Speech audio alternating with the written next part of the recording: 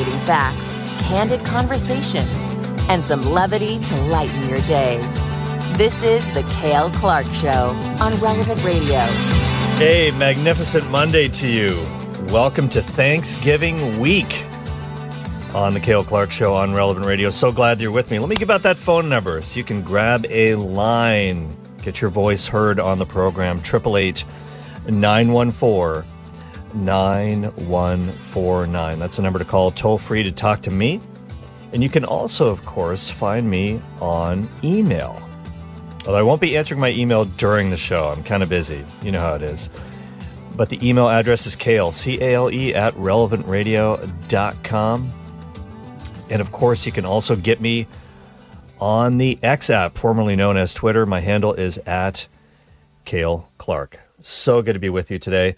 And I'm just going to crack open a whole new show for you, which I'm really excited about. And don't worry. It's just Diet Coke. But this is great.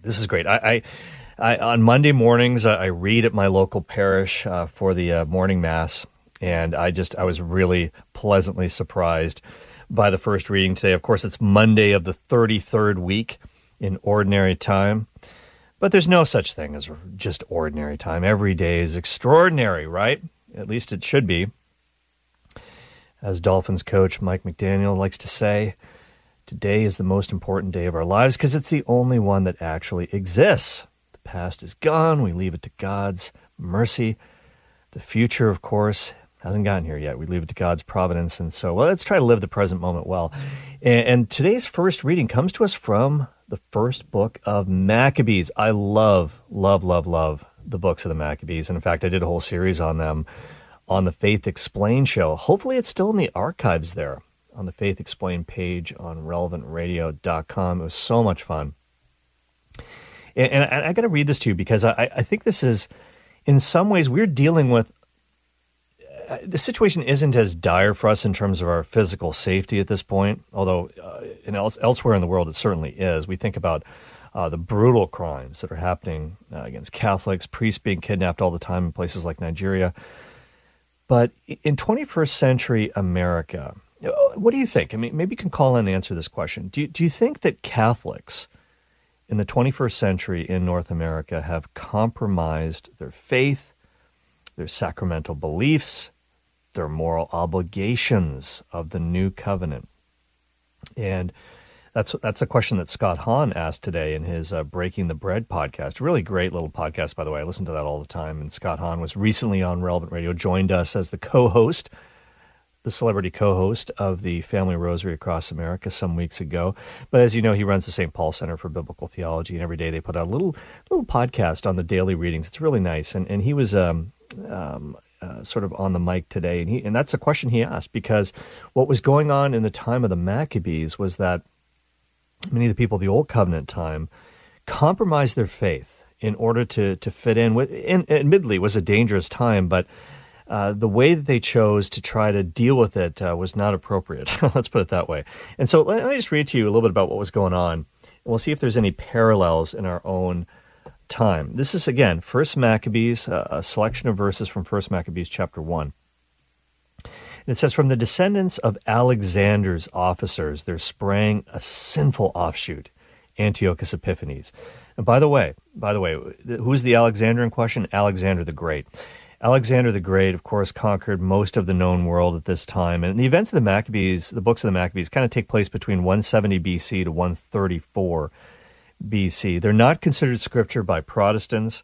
They are considered scripture by Catholics, by the Orthodox churches of the East, and I think it's really important that they are in there. They are scripture, but so Alexander the Great, when he took over Judea, eventually his kingdom got broken up, and who ruled that area at this point, about 170 BC, was Antiochus IV Epiphanes. That's what he called himself. Now, this is pretty arrogant. Let me tell you something, because Epiphany, of course, you know about the Feast of the Epiphany, of course, which we celebrate in the new year.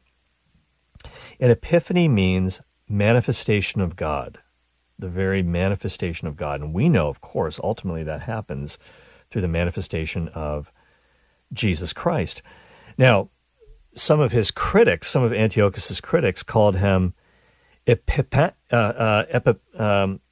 Epiphanes, which means manifestation of God, but Epimanes. Epimanes. It's kind of a little pun, a little play on words. That means mad. Like, this guy's absolutely nuts. He is crazy. He is certifiable.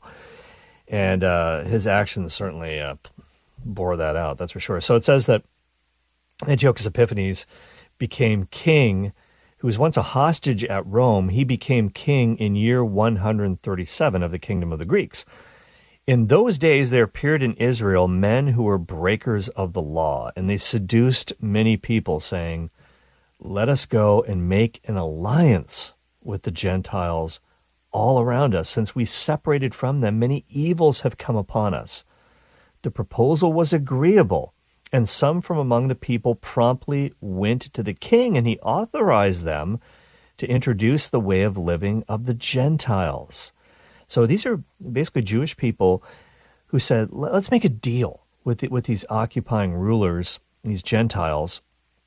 And we're in kind of a desperate place. There's a lot of persecutions breaking out against us. Maybe we should just kind of go along to get along. So the king authorizes them to introduce the way of living of the Gentiles. It says they built a gymnasium in Jerusalem according to the Gentile custom. By the way, this was not sort of a Planet Fitness or an Orange Theory location in your local neighborhood. That's not the kind of gymnasium we're talking about. Yeah, people could work out there, but the gymnasium in the ancient Greek world was more than just a place to pump iron. It was a place to sort of imbibe the latest ideas and teaching. And by the way, when people worked out in these gymnasiums, they were completely naked. There was no Lululemon athletic, yoga pants there. It was guys. It was all men, by the way, and they're all in the buff. Now, why is this important? Because of the very, very next verse. What does it say there? They built a gymnasium in Jerusalem according to the Gentile custom, and they covered over the mark of their circumcision and abandoned the holy covenant. They allied themselves with the Gentiles and sold themselves to wrongdoing.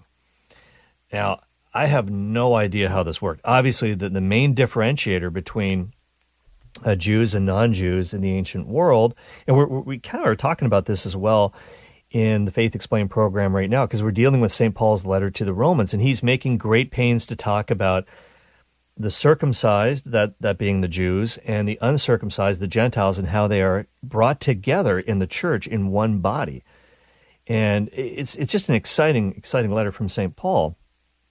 And of course, back then in the first century, and in the time even before that, time of the Maccabees, there were no private bathrooms. People didn't have in the Roman Empire their own private shower or anything like that. Only the uber wealthy did. But everybody else kind of had to go to the public bathhouse, and it was painfully obvious your religion because it was easy to tell which guys were Jewish and which guys weren't. Let's put it that way. And you couldn't hide it, but some people wanted to. They wanted to fit in. And so it says that they covered the mark of their circumcision. How on earth did they do that? I have no idea. Let's get some crazy glue and some extra skin. I don't know. I don't want to speculate. That's sorry for the visual, but that was uncool in a lot of different ways. And so they basically went along to get along, and they basically took on the motif of paganism in their own lives. And it says, again, back to First Maccabees here, the king wrote to his whole kingdom that all should be one people, each abandoning his particular customs.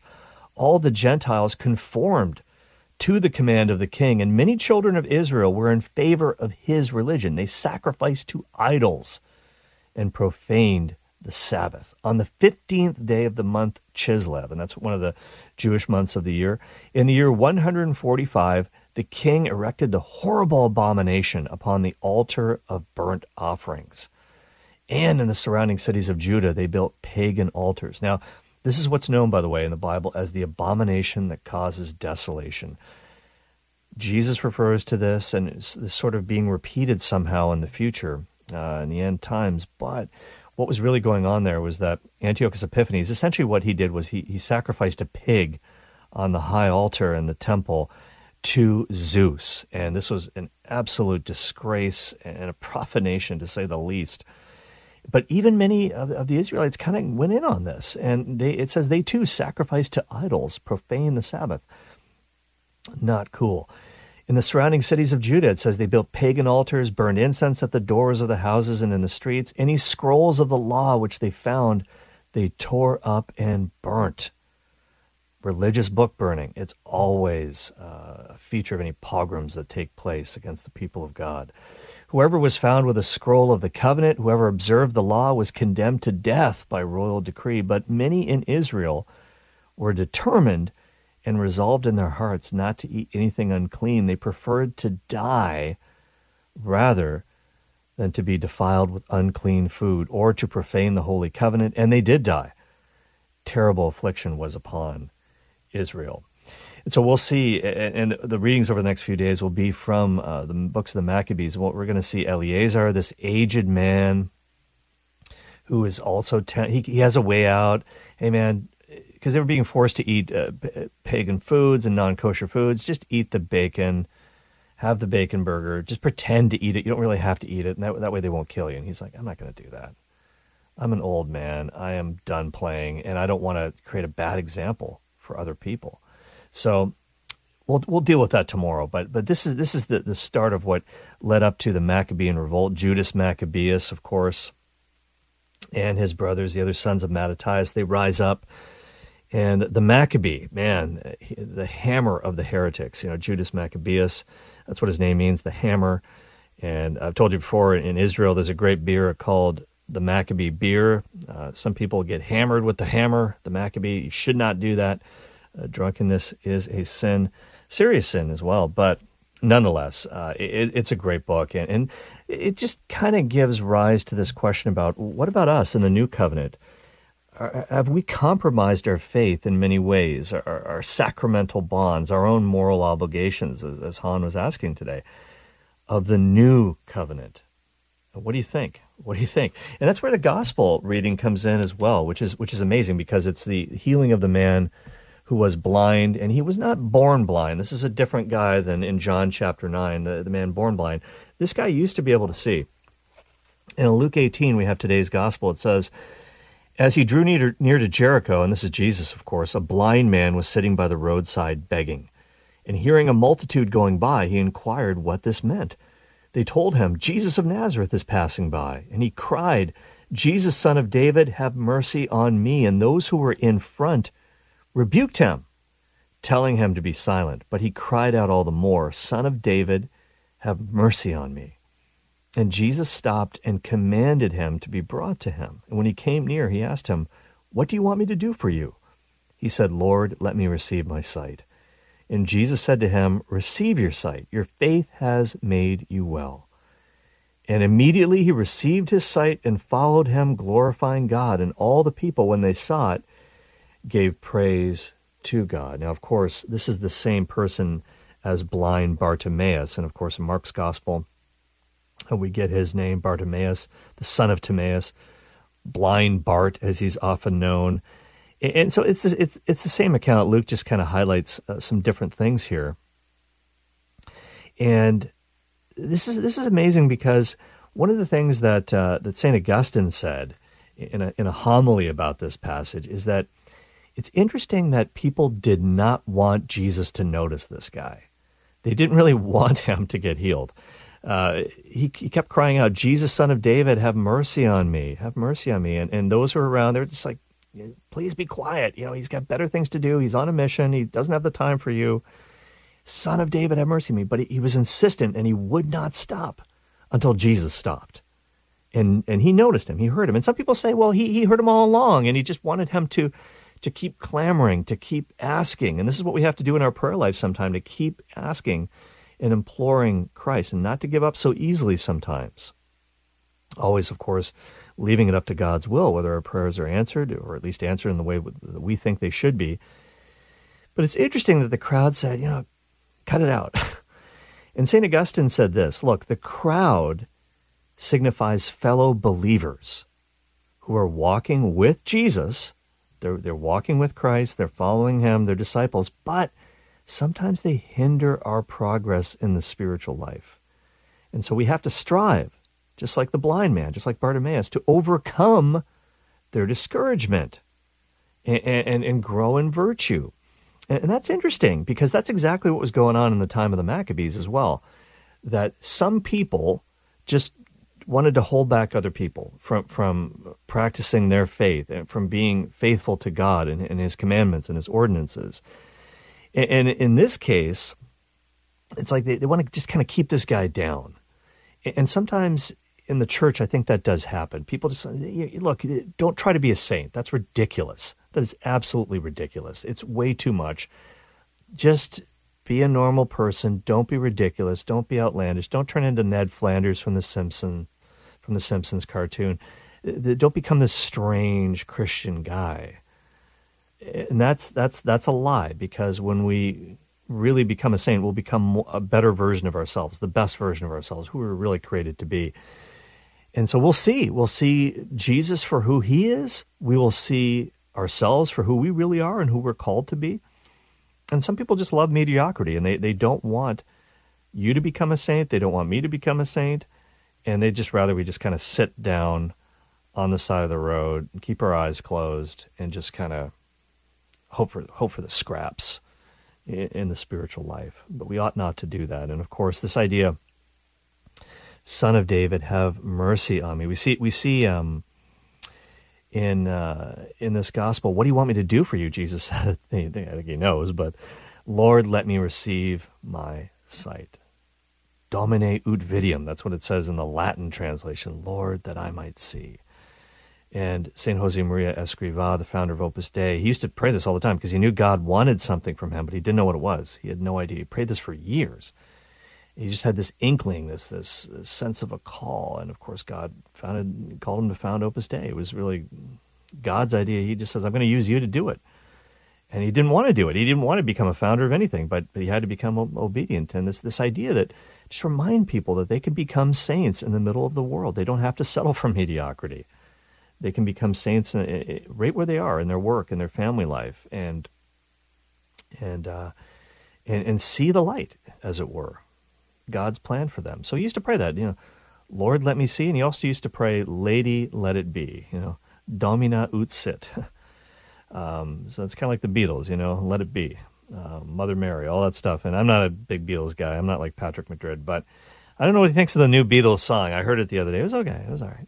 But the point of it is, though, that we do have to pray that prayer ourselves. Lord, that I might see, just like this man. And we have to be willing to go against the grain, go against the crowd, go against the culture, even sometimes go against our fellow Catholics who would rather that we just kind of fit in and not live up to the demands of the gospel. So it's incredibly important that we do that.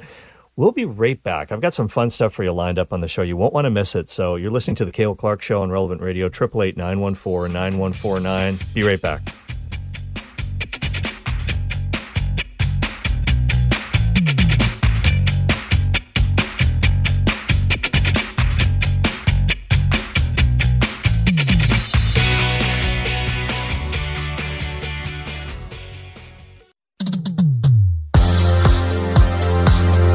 This is The Cale Clark Show, giving you the confidence you need to bring the faith into everyday life. Hey, welcome back to the program. 888-914-9149 is the number to call to talk to me for free. And you might want to react to what we were talking about before the break. And in fact, we have somebody who wants to do just that. We're talking about whether or not we Catholics in 21st century America maybe compromised our faith a little bit. Maybe we've watered it down to try to fit in, just like in the days of the Maccabean revolt. A lot of the people of God compromised with a wicked ruler. Have we too kind of, in some ways, broken our sacramental bonds or moral obligations of the new covenant? Let's go to Rudy in California. Hi, Rudy. Hey, Kay, how you doing? Doing well. Thanks for calling in. Yeah, I've been on the RCIA team, and I've gone to about 4 or 5 different parishes, and I've noticed how they teach. Some of them are solid teaching, but other ones are these watered-down methods. Perfect example I'll show you is like dismissal. The way that I like to teach is, what does it say? What does it mean? What does it mean about God? And what does it mean to me? So the readings will be applicable to their life. Mm-hmm. And what I notice is, well, what do you get out of this? What is it telling you? And this is what I'm saying. There's not solid teaching. And anyone could say, oh, it means this to me. It means that. And this is what I'm saying. It's watered down.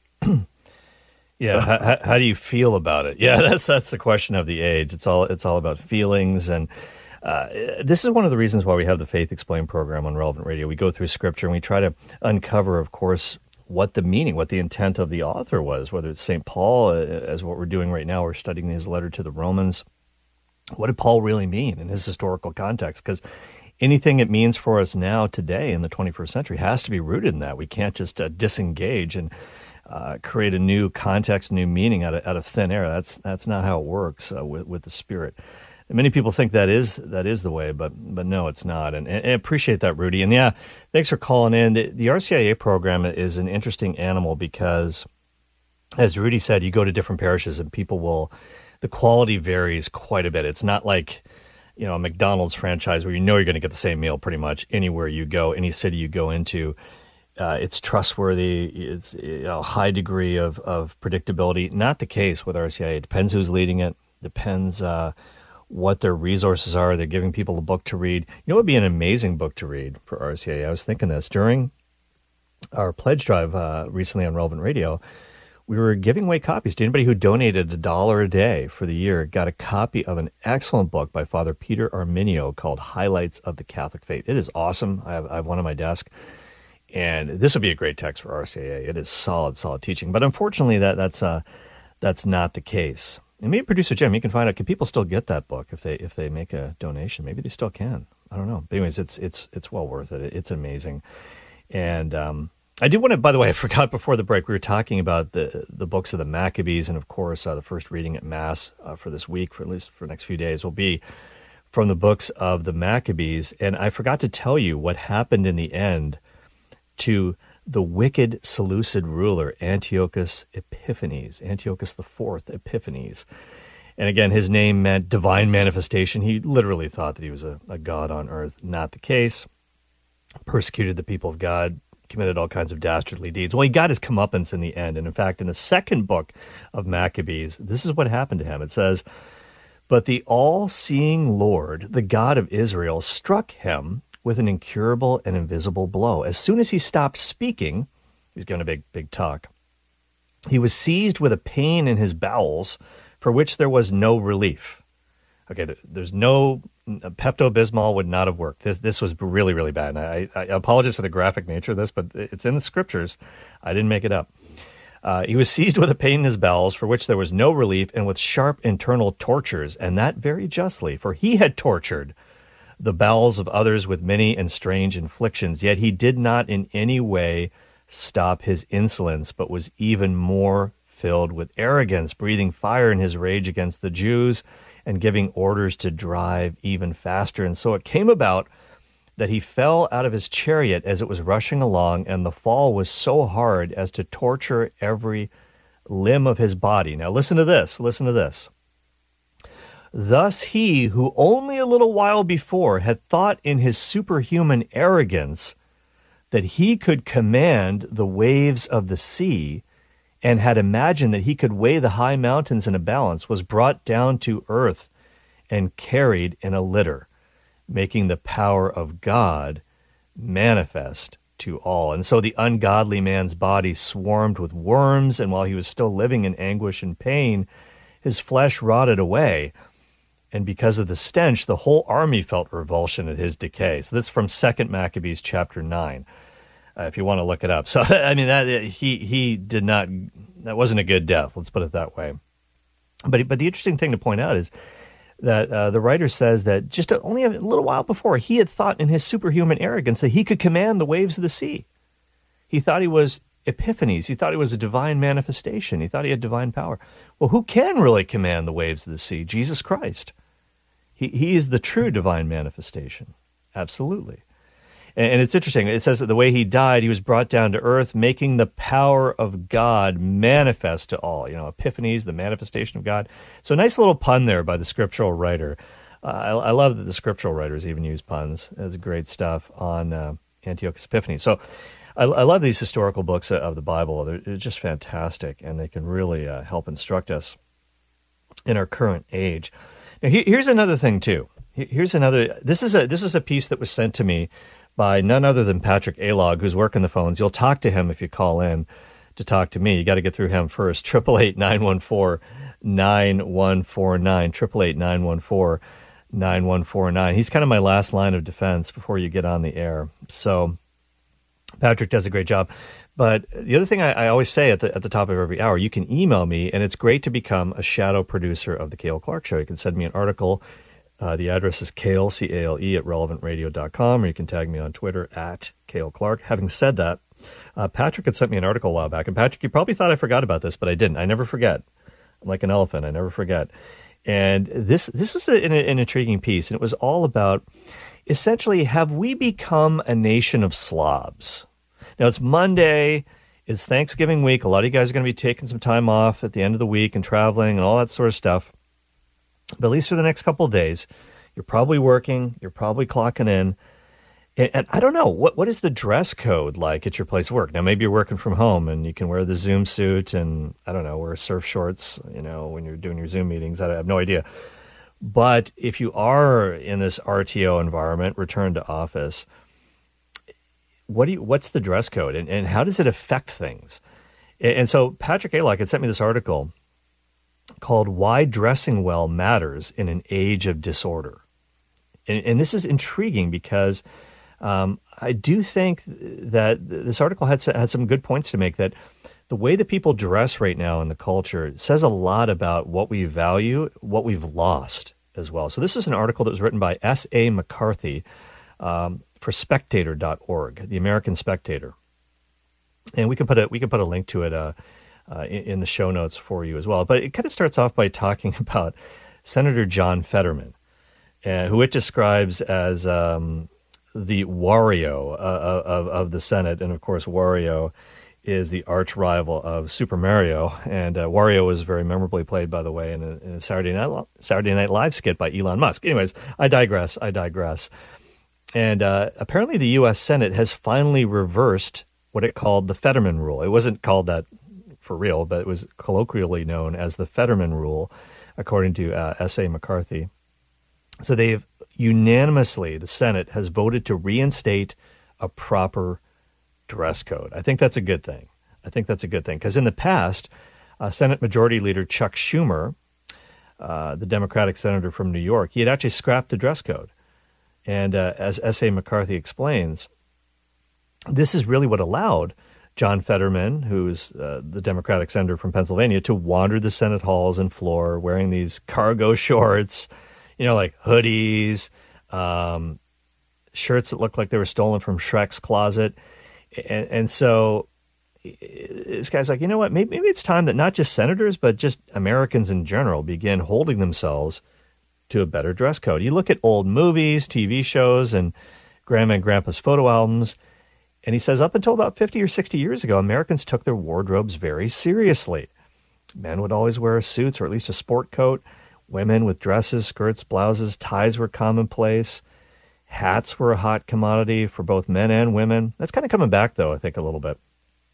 But that seemed to be, kind of an age long gone by. And sometimes on Twitter, there are these historical accounts that I follow on Twitter, and sometimes they'll say, hey, this is what Paris looked like, or London or New York City at lunchtime back in, 1890s or the 2010, not 2010s, but in the 1920s or something like that. And they'll have a film and they'll sometimes colorize it.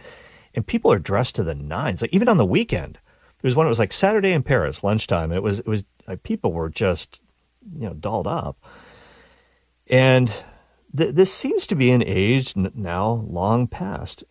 And this kind of got started, by the way, this idea of dressing well in the 1600s. Men would wear a collared shirt, jacket, coat, trousers. I mean, fashions change over time. The way that Mozart dressed is not the way that we dress today, but the wigs were cool. Leather shoes. Women would wear some sort of a dress, usually. The basic idea was the same. Everybody wore hats outside. Indoors, women are allowed to wear hats, not the men. This is one of the maybe signs of the apocalypse as well. I've seen this has become more and more commonplace. I've seen a lot of men wearing baseball caps to mass. Not cool. Like, women are still allowed to wear hats, of course, indoors and even at mass, but not guys. And sometimes an usher will have to tell this guy, take your hat off or whatever. And people just they literally, I think, don't know. There's a lot of perhaps invincible ignorance on this sort of stuff. So this idea that people were dressing well was something that was kind of common across all cultures and all even socioeconomic groups. This idea that and this kind of coincided with the fact that I guess you could say the social caste system was breaking down. People were being raised up. Equality in the culture, especially in the United States, in the West, the idea that you could rise up and you could make something of yourself. And people took pride in their appearance, but not anymore. And so the author of this piece is asking, what the heck happened? How did this centuries-long custom suddenly fall into decay? And it's hard to precipitate a specific event or time when this got started. But since I would say the 20th century, at least early 20th century, the first half, well, he actually says the first half of the 1900s, so that would be the 18th century. This is when respect, he says, for tradition and dress began to decay. And then with the world wars, obviously early 20th century, that brought about a decline in traditional religious belief. And people became more nihilistic and apathetic. Marxism started to gain a foothold in the world. Russia kind of embraced communism. Socialism, even in some areas in the West, began to take hold. Immorality of a sexual nature became more and more common. And yet, still somehow people did have a social modicum of respect for other people in general. But in the 1960s, obviously the sexual revolution took place, and what he calls the twin pillars of virtue, respect for others, respect for self, they both fell in one crippling blow. And St. John Paul the Great, he wrote a lot about this in his book, Love and Responsibility. And this idea of freedom from responsibility, not cool. He said to love someone is the very opposite of what it means to use someone. But that's exactly what passes for love, in much of Western culture since the sexual revolution, this idea of use. And so people became no more than playthings to one another, toys to be tinkered with. Nobody cared about people's dignity. The twin evils of contraception and abortion were foisted on society. The decay of these norms have left us with a West that considers sweatpants, cargo shorts, and yoga leggings par for the course. To the point that even if somebody wears, as the author says, just a dark cut pair of, like a dark wash blue jean and sort of a crisp shirt with no tie, no jacket or anything, that's like, oh my gosh, why are you so overdressed? This is sometimes the reaction. So is this sort of a show of a lack of respect for others, a lack of respect for oneself? People shopping in grocery stores wearing their pajamas and slippers, almost fuzzy slippers. I don't know. What do you? Is this a harbinger of what's happened? What's befallen society? I don't know. Have we become a slob nation? Does it really matter? What do you guys think? I'd love to hear from you. 888-914-9149. Let's go to Tom. You can disagree, by the way. You might not think this is a good take from this particular author. And once again, this was in The American Spectator, written by S.A. McCarthy. Let's go to Tom in California. Hello, Tom. Good afternoon, Cal. I just wanted to standards, moral standards, in general. Okay, Tom, we've got a bad connection here. We're going to try to reestablish the connection with you, so stay on the line. We'll get Patrick to try to get you back. We're kind of cutting out, but we'll try to get you back right away. And you can call in as well, 888-914-9149. That's the number to call, 888-914-9149. I do think there's something to this. I think there's something to this. I never used to be a proponent of this. Growing up, I used to think, even in terms of schools, school uniforms, I went to schools in which, you know, they're public schools, you didn't have to wear a uniform. And I do think now that it does make a difference. I really do. I just think that, you know, if you're a student, your job is really to study. And if you're kind of dressed like a slob, I can't see how that doesn't carry over into your professional work, which is to be a student. And I think the same is true in many ways in the workplace. I don't know. It just, and people, like it or not, people do judge you by your appearances. I mean, there's just no way around that. They might say that they don't, but they do. The same is true for Mass as well. And he didn't even go into this in the article. But the way that people dress for Mass, and people will say, well, you know, they'll quote scripture. You know, man looks at the outward appearance, but the Lord looks at the heart. You know, like the selection of King David among Jesse's sons. Some of them were taller, some of them were handsome, but David, you know, he's the guy. God saw his heart. He was a man after God's own heart. Well, God doesn't care what I wear to Mass. He's just glad that I'm here, and he's looking at my heart. Well, it's true. That is all true. I don't dispute that at all. But everybody else is looking at what you're wearing. And the message that you're sending is that I don't care. Like, this is not important to me. Because the gravity of the occasion or the solemnity of the occasion is often signified by how we dress. I remember at my parish, we had a youth minister who was a really nice guy, but one time there was a funeral at the parish, and he was going to actually go to the funeral. He didn't even really know this guy. He just wanted to kind of show up and, you know, help the family and pray. And he was kind of wearing like jeans and a t-shirt. And he was going to go to, I was like, dude, you can't go to this guy's funeral in a pair of jeans. It's like, I mean, the family will be offended by this, I think. And he looked at me like he never even thought about this before. Like, oh man, really? Like, what's wrong with jeans? I don't know. I want to hear what you guys think. And you guys are filling up the phone lines right now. So I'll tell you what, we're going to take a quick break. And we'll get right back with your phone calls. 888-914-9149. It's Cale Clark Show on Relevant Radio. Be right back. But I got smarter, I got harder in the nick of time. Honey, I rose up from the dead, I do it all the time. I got a list of names and yours is in red underlined. I check it once, then I check it twice. Oh, look what you made me do. Okay, everybody, this is Patrick Mahomes sitting in for Cale Clark just for a minute.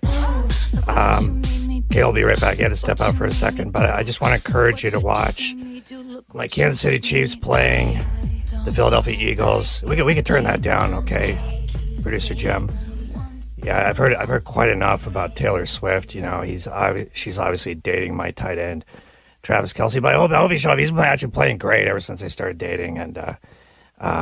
And this is not really Patrick Mahomes. It's Cale Clark. I'm working on my Patrick Mahomes impression. I don't nice know job, if it's, Cale.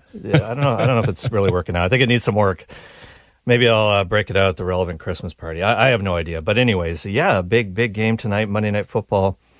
It's a redo of last year's Super Bowl 57, and it might be a sneak preview of this year's Super Bowl as well. The Chiefs are 7-2. The Eagles are 8-1. The Kelce brothers play for those teams, respectively. Jason Kelce, of course, is the...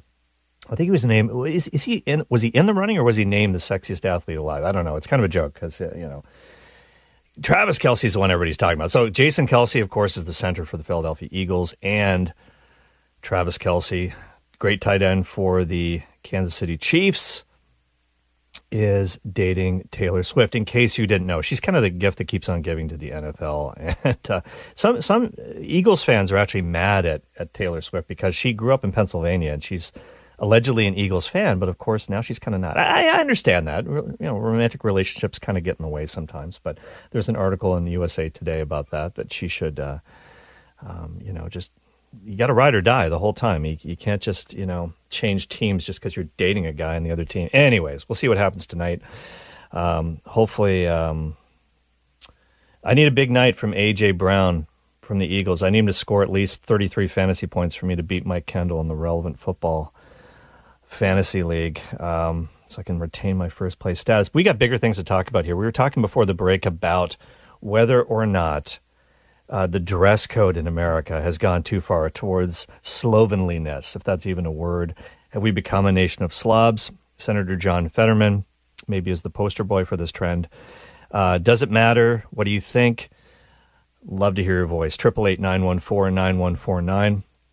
If you don't call in, I will go back to the Patrick Mahomes impersonation voice, which I don't want to do, and I don't think you want me to either. So let's go to Eli in Cypress, California, in Orange County. Hi, Eli. Hi. I love your show. Thank you, sir. Thank you very much. God bless you. I'm so glad that you represent the Catholic family here. About that, I think I just love the topic. When we go to church, an example, I would love to see the ladies, for example, dress appropriately. And back in the days when I was younger, we used to see a little more respect. We used to see a little more overall. Including my daughter, when she was growing up, we would dress her up in her little, dress and so on and so forth. I see the women. I tell my daughter, a woman can look so beautiful back in the days, and it's always, quoting the past. How women used to, once in a while, they would dress, their beautiful dresses. They would,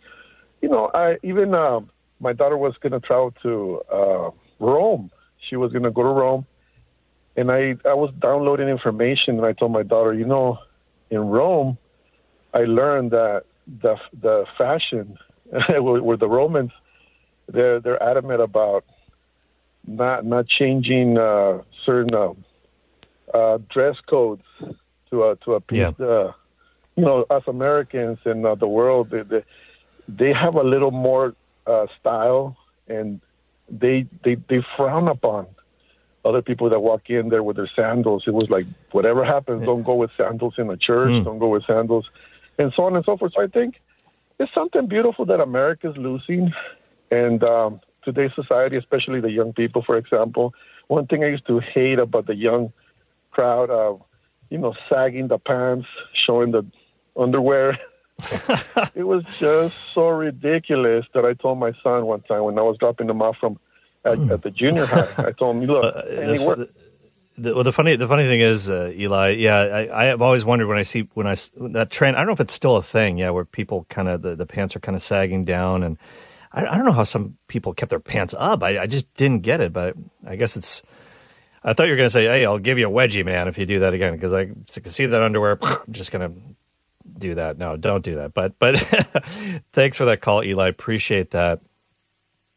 And it's interesting. You go to some, obviously, holy sites in Europe and in the Holy Land. They will not let you enter these places unless you have, if you're a lady, to have, your shoulders covered. And even for the guys, you can't kind of walk in there with a tank top or anything like that. They will give you something to put on, like a shawl or something, so that for decorum's sake, if you will. And I don't know, maybe should we bring that back in North America? I'm not sure. It's an interesting question, though. Let's go to Rosie now in Florida, in Central Florida. Hello, Rosie. Hey there, Kyle. Wonderful. Love hearing your show. Love everybody at Relevant Radio. I'm listening to you guys through the app because I can't get a station. But I think it's just pretty sad that the whole thing has just gotten so relaxed, and I think we as Americans do that better than anybody, especially at airports, so forth. Tank shirts, sneakers, the whole works. I remember my dad wearing a hat, and I'm not that old, but I remember Dad wearing a hat, a proper hat, and a sports coat to go travel and so forth. Mm-hmm. But I think you want to do it at the mall, you want to do look like a slob anyway, but don't do it at church. And I've witnessed this quite a bit in different churches where the women are just not covered enough. And I wish that, sometime, when you go up to communion, the priest would deny the Eucharist. I mean, I saw one little girl, well, not little girl, she was maybe 19 in front of me, and her little sister, they had these white jegging things on, and the girl was a little bit, round, and you would have thought she was in a girl, and she went and had Holy Communion, and I was like, are you kidding me? So I really think, out of respect for our dear Lord, if somebody said, hey, Jesus Christ who died for you is in the next room, he wants to meet you, you sure as heck want to clean up, I would. I would, out of respect for him, wanted to give him my very, very best. So I wish we would change. In Europe, you can still see some elegant people and more of a respect and how you dress to at least attend services. Hey, Rosie, thank you so much for that call. I appreciate that call. And we had an off-air caller that called in. Didn't want to come online and say this on the air, but Patrick Alog told me that this person said that last night they went to Walmart and there were people there shopping wearing their pajamas and slippers. So yeah, people are doing this. I was right, And there you go, pajama party at Walmart, folks. Take advantage of some great rock bottom prices while you're there too. Maybe buy some clothes. I don't know. Anyways, I don't know. Let's go to Eduardo in Tampa, Florida. Hello, Eduardo. Yeah, thank you for taking my call. Well, what needs to happen, like it did in the past, military service, that would instill good values in there. Let me mention a TV show, and this might be a little bit awkward, but one of the things that was popular about this TV show in the 80s, I'm talking about Miami Vice, was everybody got all dressed up with their coats and shirts and pants and all that. Mm-hmm. There was some decency about that, about dressing that way compared to now, the way people dress now. I don't know if you might agree with that. So we need a TV show from somebody famous so that way everybody else can copy that. And then there we go. we can bring that, more in line as far as dressing up, a popular TV show. Any ideas?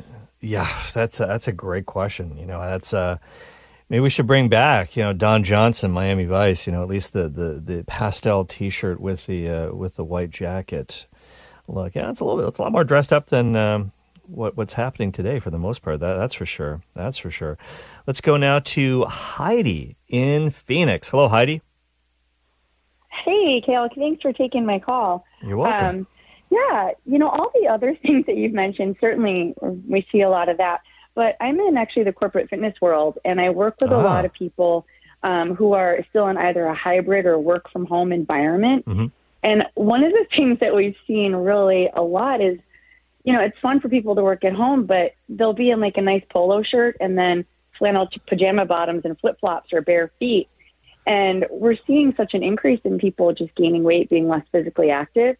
And one of the simplest things I'll challenge people to do is just, hey, see what happens if all you do is actually put on pants or even shorts and put on sneakers, put on shoes, see if you're more physically active during the day. And they are. They're more willing to go for a walk or do something if they have shoes on. That's a great point. And just, hey, put your shoes on and you can change your life, people. I'm telling you that. And it's true, especially when you're working from home, as many people were during COVID, and it's continued for a lot of folks. It's very easy to never leave your home. If you're there for work, you're there at home, your family comes home, your kids come home from school, you're still there. And you want to go out and maybe do something, but they want you to stay home. They want you to hang out. And that can be tough sometimes on your health. So it's really important to get out, get yourself a dog. You have to walk the dog. That's honestly, I've lost I've lost about 15 pounds in the last little while just from walking the dog. I mean, it just kind of adds up over time. A friend of mine saw me this weekend, hadn't seen me in many months, and he was like, wow, you've lost weight. And I said, I need to lose another 15 at least because I need to get down to my fighting weight. But still can't fit in my high school prom tuxedo, I don't think. But, I'm on the way. We got to get moving. There's no question about that. 100%. I agree with you there. Let's go to RJ in San Francisco. Hey, RJ, how you doing? Thank you for taking me on. Good. Thank you. Do you remember I'm 80 years old, and I went to the seminary when I was 14 through the high school years. And the first thing that they taught us in Latin was vestis verum facit. And you know what that means? Does that mean like the clothes make the man? That's it. Yeah. And it stuck with me I'm a Latin scholar. All right. Not really. I forgot about that. Sorry about that. No, I'm not. I'm not a Latin scholar. I was just kidding. That was a lucky guess, I'll tell you. But that stuck with you, did it? It did, and it did with the rest of the men because we dressed. And then what about the days? What was it, John Travolta? Yeah. Boy, did they have some dressy outfits then. I thought that was pretty cool. Those big collars and those silk shirts but look at it now. It's just changed considerably. Yeah, it sure has, RJ. Hey, appreciate that call, and that's it's true. The clothes make the man. They make the woman too, in many ways, and it does show something, I believe, of respect for yourself and for other people. You know, and it's fine. Like, if you're working out and stuff, you're casual, that's fine. But why not elevate things just a little bit? That's what we try to do every day on the Cale Clark Show. We try to elevate your life just a little bit, and hopefully we succeeded in that at some level. I'm Cale Clark. Jim Shaper produced. Patrick Alog took your phone calls. We'll be back tomorrow. Never fear. Take it away, Michaela. Thank you for listening to my daddy.